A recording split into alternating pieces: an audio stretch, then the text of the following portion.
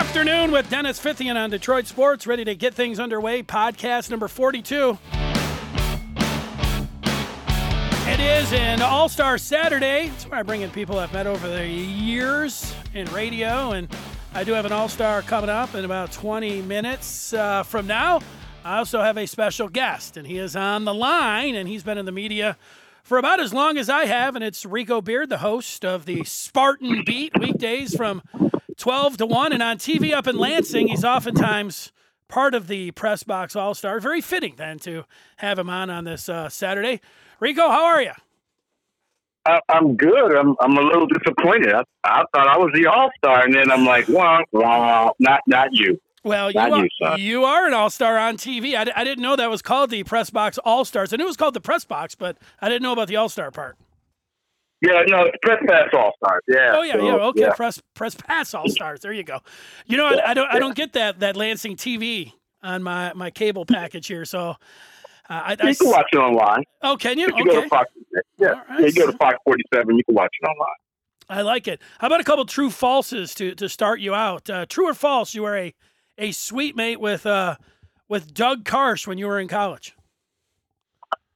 That would be true, Mr. Fithian. Our freshman year, Doug and I lived together for the first year in Acres Hall at MSU. So a lot of people don't realize that Doug Karsh actually went to Michigan State. You would never know the way he talks, but he actually has an MSU degree. Doug is a Spartan. Whether he wants to admit it or not, he's a Spartan. Yeah, that's right. I've always heard that one. And how about this one? Are you related to Rod Beard, who covers the Pistons for the News? Yes, Rod Beard, my brothers. Yes, we are. Look at that. See, now I didn't know that. I didn't know that 100%. Somebody told me that, and I was like, I don't know about that. But so there it is. True. Well, he does a good job covering the Pistons. Well, you know what?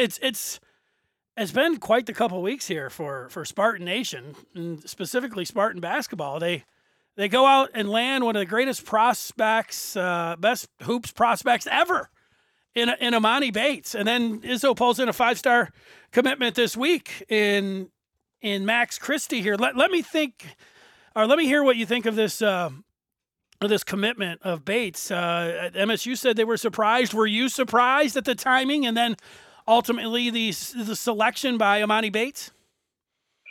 No. I always knew that if Emoni Bates goes to college, he was going to MSU. Everybody assumed, because in the year 2022, the NBA is going to allow you to go straight to the pros. So they just figured Bates is never going to go to college. Why recruit him? It was kind of like LeBron James. Coaches said, I'm not recruiting this guy anymore. He's never going to step foot in a college campus. It's a waste of time and effort when you can go after somebody you can actually get. But MSU figured, we've been recruiting this kid since 7th grade. We've invested all this time. What do we have to lose? And here's the thing. A lot of people now are saying, well, he's never going to go to Michigan State.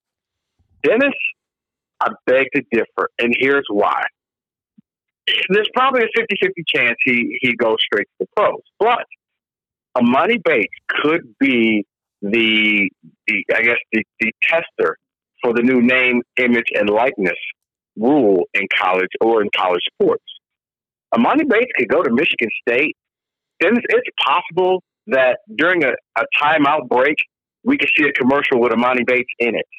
We could see electronic billboards inside the Breslin Center with photos and Emoni Bates hawking, various products. Bates, if he goes to MSU, could make legitimately $4-5 million off of different types of deals, because he's considered the number one player in high school overall, not just in his class, but overall. He's going to have as much hype as Zion Williamson did at Duke. And if that's the case, if he has the hype, he can maximize that. Plus, he would still get, I think he wants to be a kid for a year. And it's funny because they also got Max Christie, the other 5-star. And that was something that he kind of said. He wants to experience college for a year. He knows that the NBA is a business, and anybody in that business all said, you better be ready for this. If you want to have some fun, go to college and then come to the NBA. Because once you come to the NBA, fun time's over. As far as Bates goes, Bates could make. I mean, people are like, well, he could go to the G League. He could go play at MSU and make the same amount of money he could in the G League. So, yeah, to answer your question, was I surprised? No, I wasn't. And I honestly think that there's probably a 50-50 chance he actually suits up for Tom Izzo. Yeah, I think so too. You know, that likeness, what that's worth. I didn't know. I wasn't thinking $4 or $5 million, but I did think, you know, if you put a number 3 jersey with Bates on the back, I can see those flying off the shelves. I can see commercials with him in them. There, no doubt. And, well, here's the thing, Dennis. Think about this. And this could be the first time. I mean, this could really get challenged. He's going to be that next superstar. So imagine if there is a shoe bidding war, and let's say Adidas or Under Armour win. Michigan State's a Nike school, but he could be on the court wearing Adidas or Under Armour or whatever shoe because he struck up a deal with them because they wanted to get in early. He could get a deal with Powerade or Gatorade or Body Armor. He could get a deal with all of these different people. It's not just selling my jersey. This dude could maximize everything and make into the millions. Yeah, if he can get a shoe deal, then that $4 to $5 million that can be multiplied by 4 or 5. Yeah. You know, when you're talking about that $100 million shoe deals, and you know LeBron probably would have been good for $10, $25 million for a shoe deal. And I wonder here, and you know, I agree with you when it comes down with him possibly playing in college. You know, I've been looking at the NBA for the Pistons for a couple of years, you know, eyeballing 2022 because it would be a double draft where guys could go right from high school to the pros. But you know, with the pandemic, who knows? It wasn't a hard date. It was talked about in NBA circles.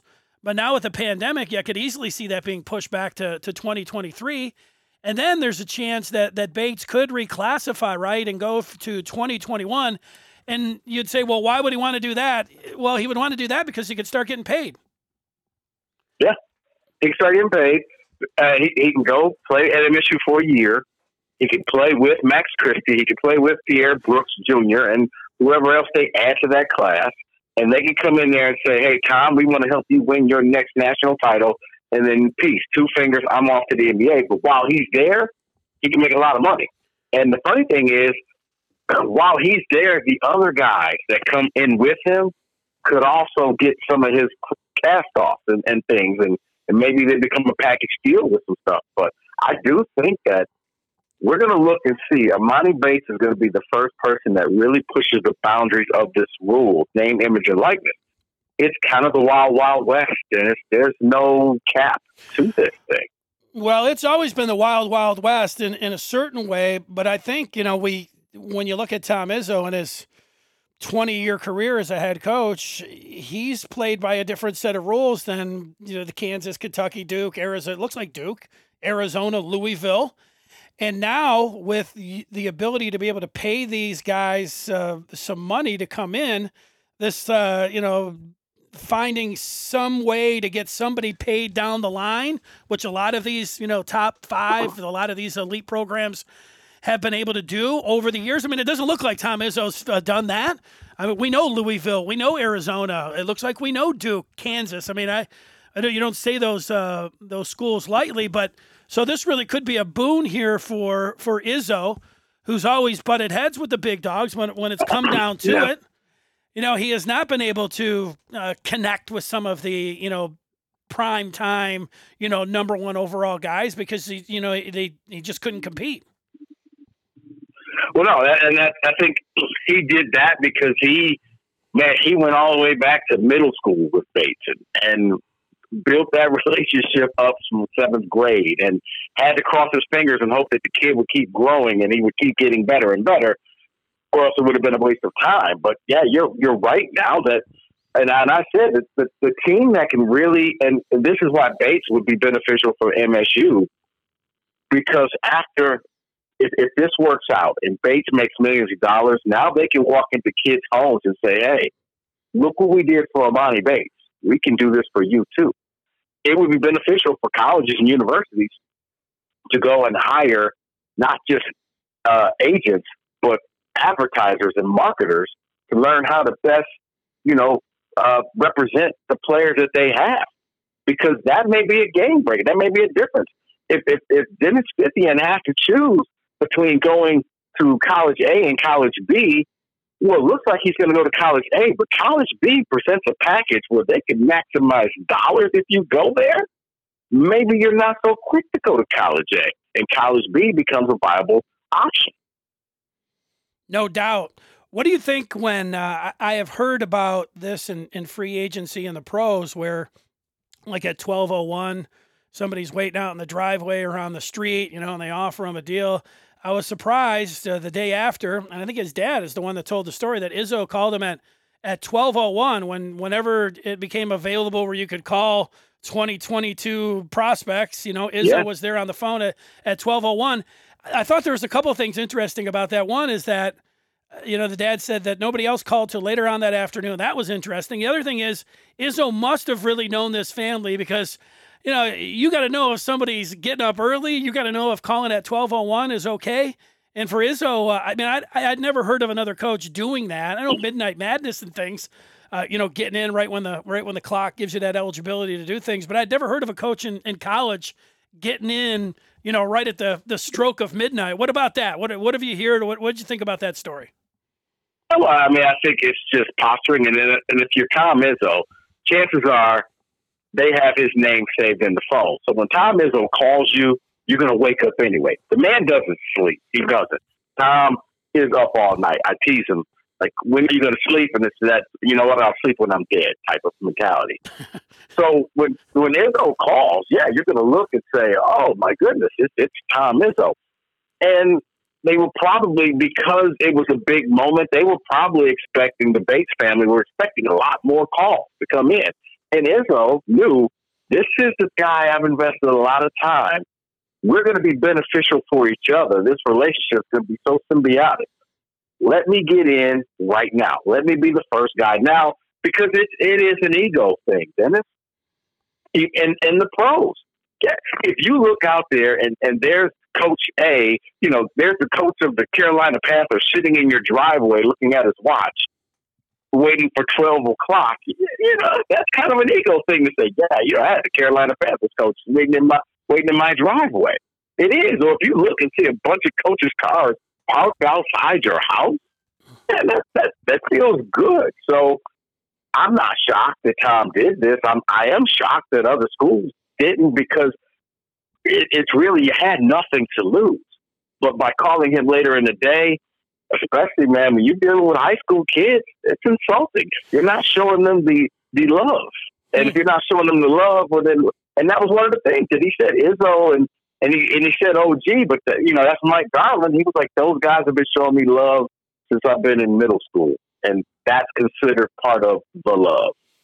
Yeah, surprising that Kansas or Duke they didn't think about picking up the phone. What about this Max Christie kid? What do you know about him?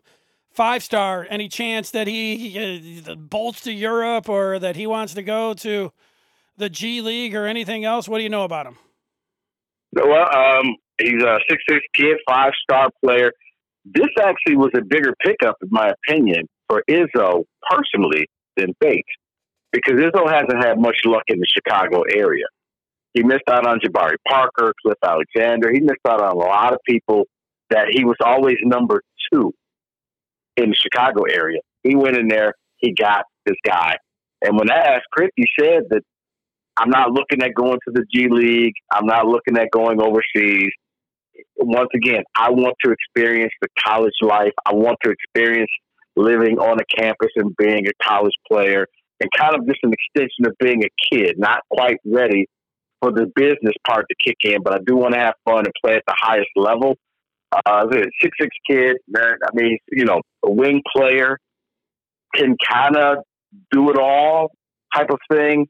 Probably, I'm trying to think, probably more in the Gary Harris type of mold at MSU, except for he's a little taller. But yeah, can get to the rim, can dunk. I don't know if it's like Miles Bridges type of dunk, but he can get to the rim and drive. But yeah, I would think probably more of a Gary Harris type of comparison. Well, you take that. What about comps for Bates? I've just seen highlights. I was just looking at some last night. He's thin, but man, he's got a crossover. I know he's sending high schoolers 5 feet, like they're diving off a cliff or anything. But step back, he's got all that. It looked a little bit like a little bit taller Penny Hardaway to me for, people back in the day. But, that's what that was me watching just a couple minutes. I don't know if Penny Hardaway is an apt comparison because Penny Hardaway was, most people won't know until he got injured. But Penny Hardaway was on the verge of being one of the better point guards ever in the NBA because he had that Magic Johnson. He was tall, but man, he had handle. I would say more. I think Bates may end up becoming his own category. But if you had to compare him with someone, I would say it's probably closer to a Kevin Durant. Durant was kind of skinny at his age. I mean, I don't know if people remember Kevin Durant at Texas, but he was skinny too. He filled out, and kind of like Bates, he had that growth spurt, but he still had the point guard skills. He can hold his own. You probably don't want Amani Bates leading your team as the point guard, but he could take you off the dribble, kind of like Kevin Durant. He could shoot the three, kind of like Kevin Durant. He could post up low. He could dunk over you. He could do a lot of things. So I would say probably Durant would be the closest person that I would think. But I think in the end, he may become his own category. Yeah, I thought that too with Durant. Durant, and they do have a similar type build. I didn't see Durant in high school, but I saw him as a freshman at Texas, and they do have that kind of build. And, they look like they have no problem pulling up on somebody from outside. But, Durant, it was, like I say, the Greek Freak, his reach is, I think, 7'5", 7'6". I think Durant's got a 7'7" reach. I don't know, maybe Bates he probably does have some 7'7" type reach, but that's the crazy thing about Durant. Every time I see that, he's got an inch more reach than the Greek Freak, which is a little bit. Yeah, well, let's just hope that he doesn't. Let's hope he doesn't take after Kevin Durant and get a bunch of burner accounts on Twitter just so he can go after fans. So it's so funny to me that Kevin Durant had burner accounts. Hey, you know what? I got a burner account, but it's popular, or it's not. I don't know about popular. It's public now. It's G Afternoon 21. So I let it out of the bag. So I guess it's not a burner account. What about? I got some quick hitters for you, Rico. What about Langford? Josh Langford is all the foot issues. Is there a chance for a fifth or a sixth or what? I don't know. Was this a seventh year? Maybe he's coming back. Yeah, he's coming back. Yeah, he just needs the final doctor's approval, but he's come out, and it was even on senior night because they didn't know they honored him.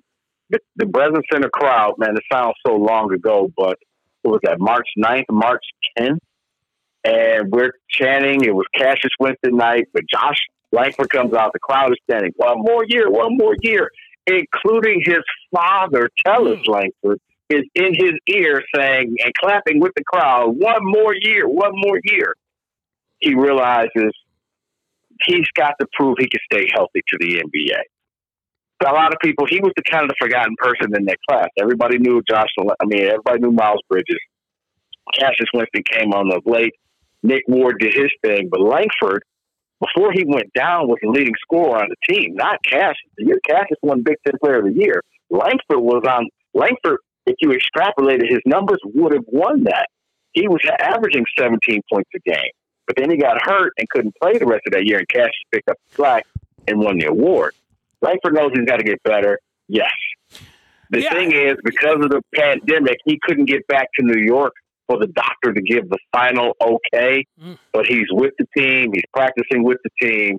And unless something else happens, he's going to be suiting up in the fall for the Spartans.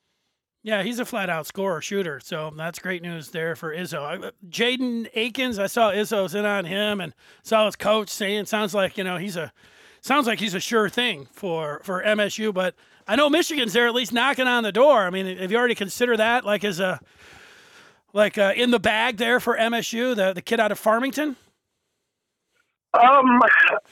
It looked like it's probably going to be Michigan State, but I'm thinking you're probably going to end up with him going to Michigan State. I know Michigan's going to try to make a push for him, but he's now going to be playing with Amani Bates at Ypsilanti Prep, which I'm sure can't hurt the Spartans. Oh, I didn't know that. Yeah. I'm gonna kiss him goodbye as far as the Mason Blue that I knew when I read the story. I just, Googled him and I saw this. Izzo's been in on him. Izzo this, Izzo that. I'm like, okay, yeah, he's not going. Hey, Rico, before I let you go, Mel Tucker, no spring, no non-conference, no quarterback with really any experience here. Which one of those guys, if you had to pick today, Rocky Lombardi, Theo Day, or the redshirt freshman Peyton Thorne, who would you select?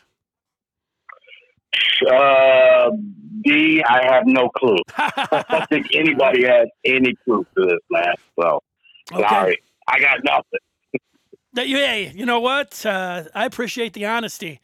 I always appreciate being able to talk with you. Maybe we could do it again if we get actual where it looks like they're really going to play. We don't know. There was some optimism, but that's been bruised over the last couple of weeks.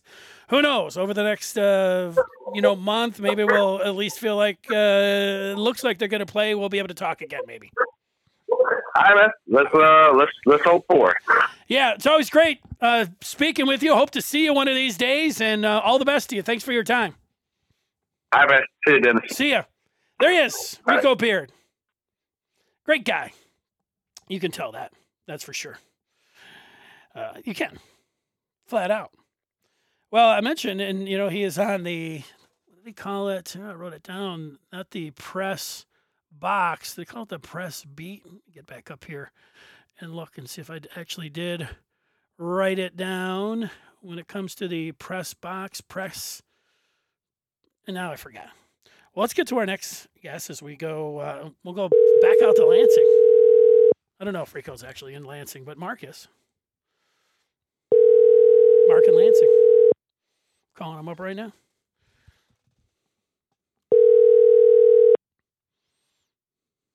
What?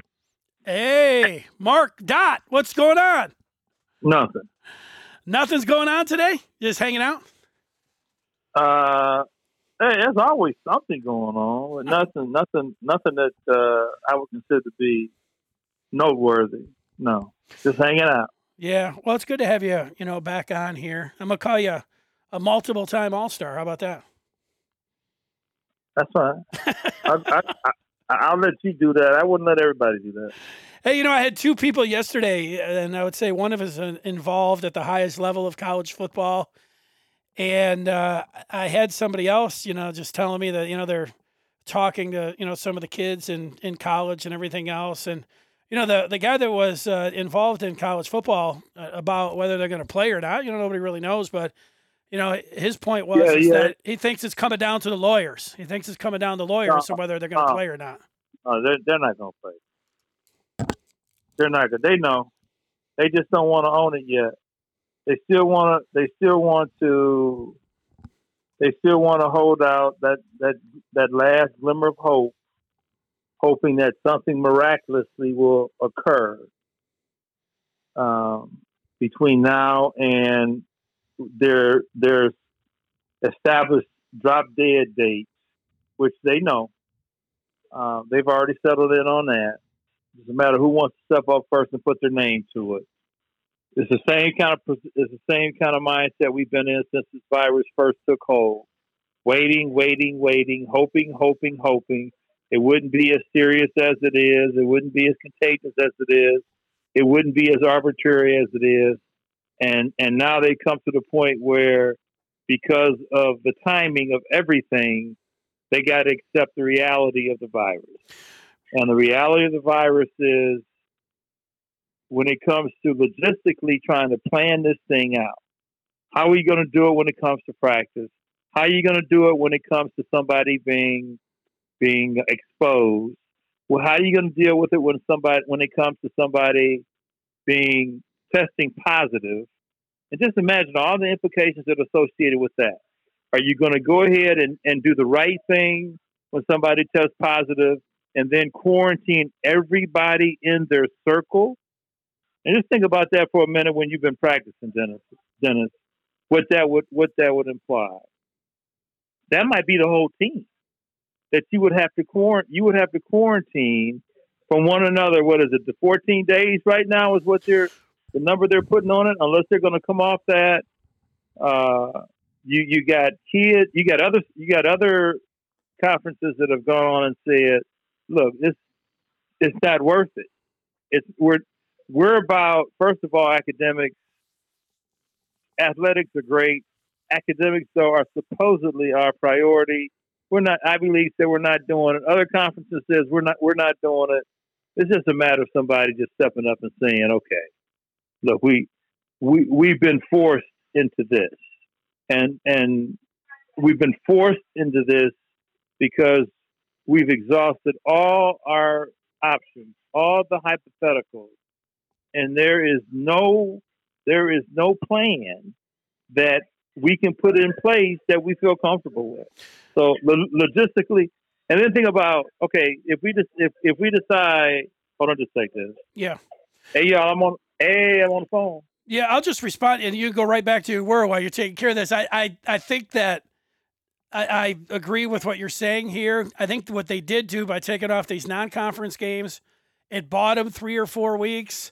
I think they have a couple things. It'd be, we want to call it a miracle. I'll call it a slight miracle that they would play football in the fall.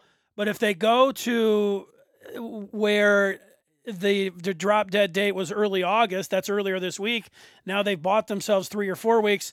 They also have where baseball, hockey, and the NBA, I know they're all pros and everything, but they're all going in about 3 weeks. They're going to get this going. So if somehow those 3 leagues, and I don't have much confidence that all 3 of those leagues are going to play or even able to get started, but if they see all 3 of those leagues going, and then the pros are going to training camp, and their drop dead date goes from early August to late August, and there's some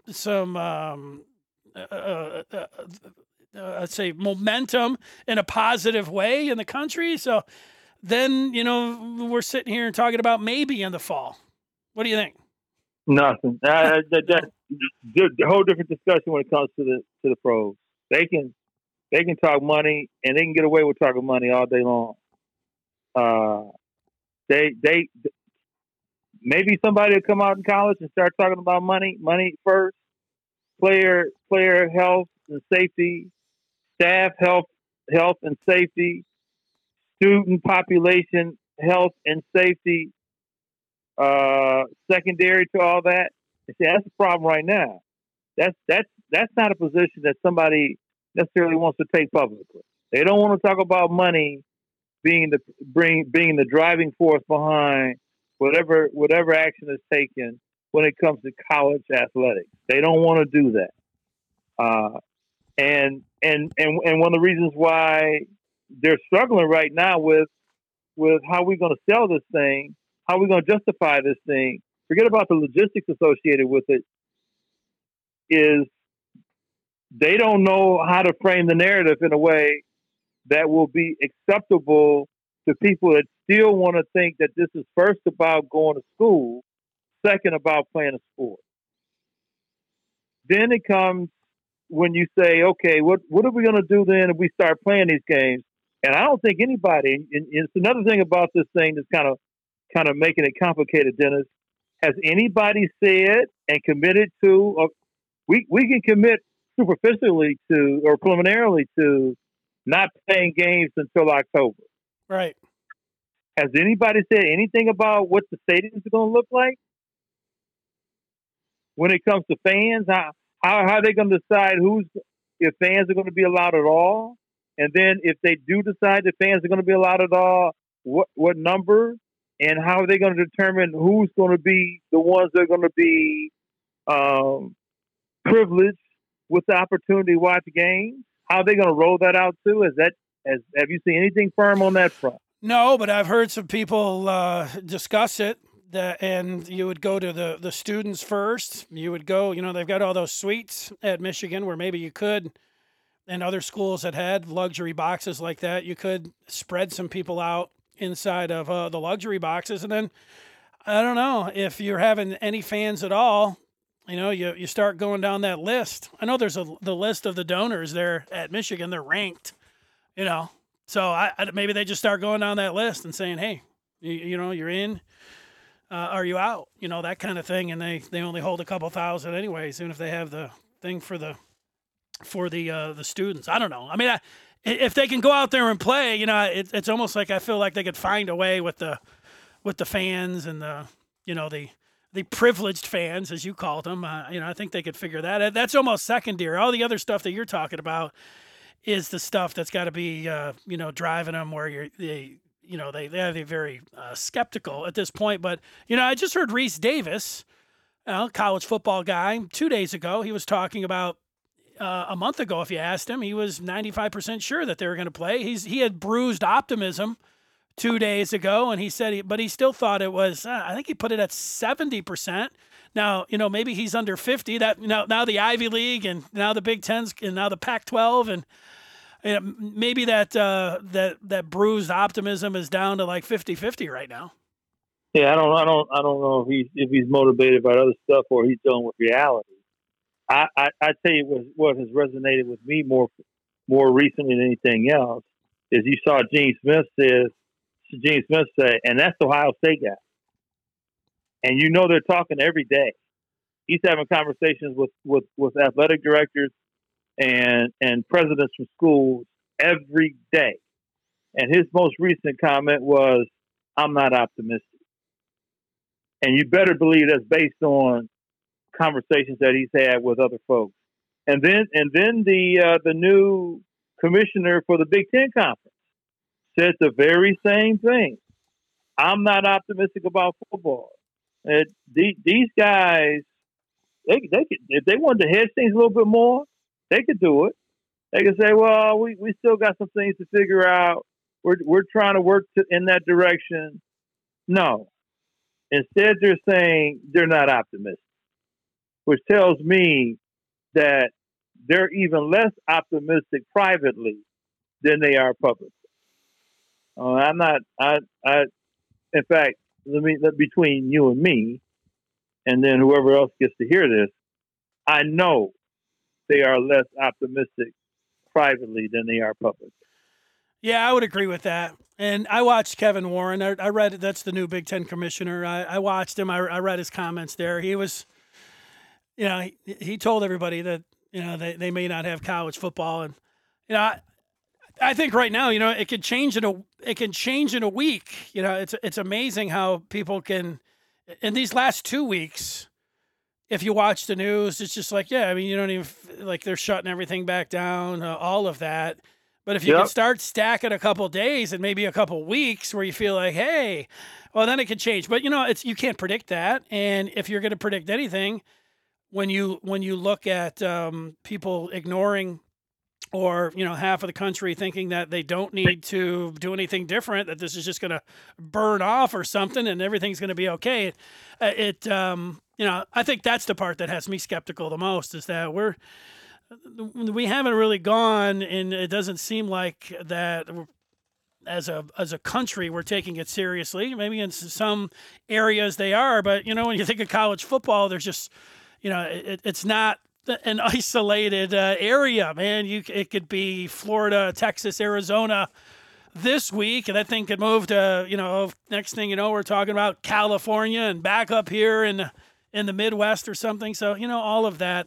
From the beginning, I was just throwing my hands up, trying to say whether I felt good or bad or, if they're going to play or not. I knew they were going to try to do everything and then extend it and go to every last, thing that they could do to somehow squeeze a season out. One thing, Mark, I think the college football has going for it is that they've only had a playoff for the past few years. College football has always done some things like, where you would say it was kind of a sham of a season. This team playing that team, bowl games at the end, voting. So if they were able to just throw together some, 8, 9, 10 game season, I don't think they would have any problem picking 4 teams and run them through a playoff. Yeah. I suppose, they wouldn't, if they committed to an 8-game season, they've already indicated they were going to compromise a few things, principally anyway. But let me tell you what, I don't know if you know, I got my pharmacy degree from the University of Michigan. What tells me more than anything else, the quandary that these athletic directors and principal, and presidents of institutions of higher learning are in is the fact that there is still no gold standard treatment for this virus. Forget about all this talk about how we're going to isolate people, how we're going to test people, how we're going to put people in a bubble, how we're going to socially distance, how we're going to contact trace and all that. All in theory, all logistically talk more than reality. The reality of this whole thing is if somebody gets sick and you have to go to a hospital, they don't know how they're going to treat you. There is no gold treatment right now. There is a bunch of patchwork pulled together. Let's figure out on a case-by-case basis what we're going to do here. But they still don't know initially, empirically, what they're going to do. They still don't know what the long-term consequences would be for anybody that comes down with this virus. All calculations and considerations that have to influence any of these athletic directors who are trying to make a decision as to whether or not they're going to play a sport. Oh, and the big question marks are what is what is the big question marks are largely what influencing these decision makers when it comes to what are we going to do? We really don't know. We know what we want to do, but we really don't see any path towards doing this without compromising and risking a whole lot of stuff. And have we gotten to the point where we are that tolerant of the risk to be able to sell what we're about to do? And how do we explain that to the general public? Yeah, I think that's going to be their biggest issue there. If the NFL, I know the one thing they're looking at is a reduced number of games too, because once they play, their contracts they're fully guaranteed. They don't want to start up and go 2 weeks and then have this hit and then the season's over. That would be way too much. I know the last I guess the last straw or the last part would be to pull back and try to go to spring. And I know the argument, there's a couple of different arguments. I mean, they don't want to do that. None of these things particularly sound, great or if they're even good.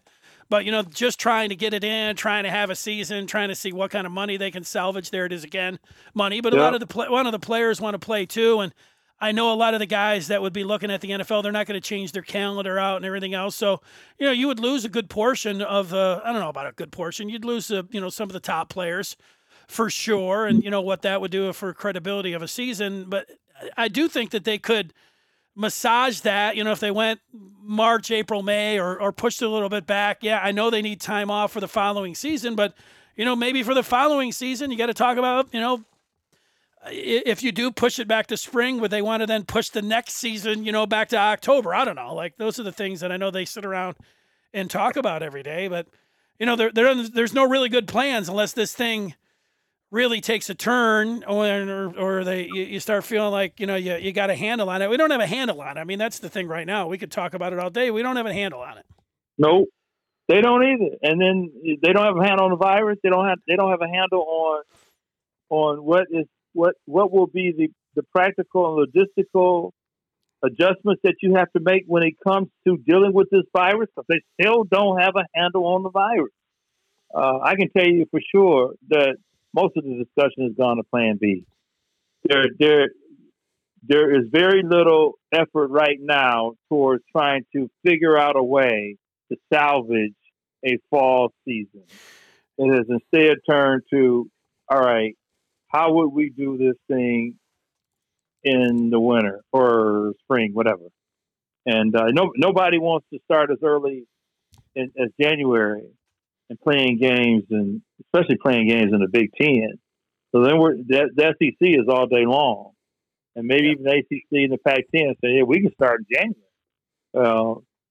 The Big Ten say, "No, we can't play football in January." Well, we could, but we don't want to. What's next? Maybe we start talking about March to start playing games. I wonder if they go in. I know the NBA goes to that and they're the only ones that I think have that type of insurance where you can, whatever that French term is, force majeure. Force majeure, yeah. So that's like, unforeseen circumstances, which seems like a pandemic would fall under. I wonder if college football, when you think about the money, if they have that type of insurance where they could go to that, and when that would come into play. If they didn't, they will going forward. We'll find out, huh? And now that's the lawyer in me. Yeah, they will going forward. And yeah, they'll have that insurance going forward. Sure, yeah. And or exclusions. You got to pay for it though. It's going to be expensive. You believe that? Oh yeah. Well, you would think that if you knew, like the NBA, they've talked about it. Like it seems like they do have it, but I haven't heard baseball saying, well, they'll just go to enforcement, because they would have done that, I think. And, the NHL didn't have that. The NHL wants to play. It doesn't matter. Like they're different. It's weird. Different parts of the country, different sports, they're different approach, just like the SEC and just like, the Ivy League to the Big Ten. It's all different in different parts of the country. But yeah, they'll have that moving forward. I just wonder if what they do have. You got so much money. People keep talking about the MAC, and with good reason. These MAC schools, they count on those paydays. Are they going to be able to borrow against their whatever endowments they have? And even if they don't have the money that those endowments are like earmarked for, can they, borrow against it, to keep their football teams afloat? It's going to be a lot of that going on, a lot of that kind of talk. Fun. Yes, sir. Always fun with you, man. Yeah, other than that, just trying to survive. There it is. Well, I'm hoping to have some good news coming up pretty soon. So, you got a baby? No, but you know what? It kind of. I'll just put a little tease out there. It kind of centers. It centers around a baby. So I'll leave it at that. We'll see. We'll look back and we'll put a little tease out there for you. You got to let me know before most folks. Okay, not everybody. But we go way back. I'm supposed to know before the regular folks know, okay? I'll send you a text in a few minutes. All right, man. All right, Mark. Hey, thanks for coming on and being a multiple-time All-Star. Have a great weekend here. Where are we at? July 11th. 7-11, as somebody told me earlier today. So I rolled the dice and came up with a 7-11. So thanks for joining me, and all the best to you, and hopefully I talk with you. Maybe see you within a year or two. All right, man. Take care, Mark. Thank you. Bye-bye. Bye-bye. There he is, Mark from Lansing. Appreciate his thoughts. He was ready. You're multiple-time All-Star. You're ready to go. I was going to go and play a little bit of Tiger audio. I was watching them play their inter-squad game today, and I had it up here. I guess you can't go back and watch it. You had to watch it live. Yeah, because they're saying thanks. Thanks for watching and everything. Yeah, it's different. It is. I was reading a story yesterday, USA Today. Mike Trout, concerns. He was wearing a mask. The catcher was wearing a mask. And while, wait, he's wearing his catcher's mask, but then wearing a mask underneath his catcher's mask. And he was saying, yeah, he hoped that the umpires would also wear a mask underneath their other mask. And so, that was a little strange reading that particular column. But yeah, watching the Tigers, Dan Dickerson and Dan Petrie were calling one of the inter-squad games. You just had like two people sitting in the stands that I could see behind the plate. We work with the Tigers organization. You're not getting in there any other way. But yeah, the only other difference, like nobody out in the crowd. You've got some signage on the field, the Little Caesars right in the window behind the catcher. They didn't have an umpire working a game today. But then out just above the bullpen, they had an awning where if they need to spread the players out in a game, they could go sit out there. Maybe there would be even more of that. But, that stood out to me as I watched the game a little bit today. All right. Thank you very much to Mark in Lansing. And then also to Rico Beard for joining me. All that Spartan talk. all that Spartan talk, and they had a good couple weeks. Exciting time for Michigan State. All right. Thanks so much for listening. If you're a subscriber, give you a big time thumbs up there. People, they look how many subscribers, who's listening, who's commenting, who's rating. That's why everybody tells you to do all those things, because that's what counts when it comes down to podcasting. But hey, I said, if I can get 10, 20, 30 people listening, I'd like to have a couple thousand. Scratch that. All right. Take care. Have a great day. Talk to you soon. Bye.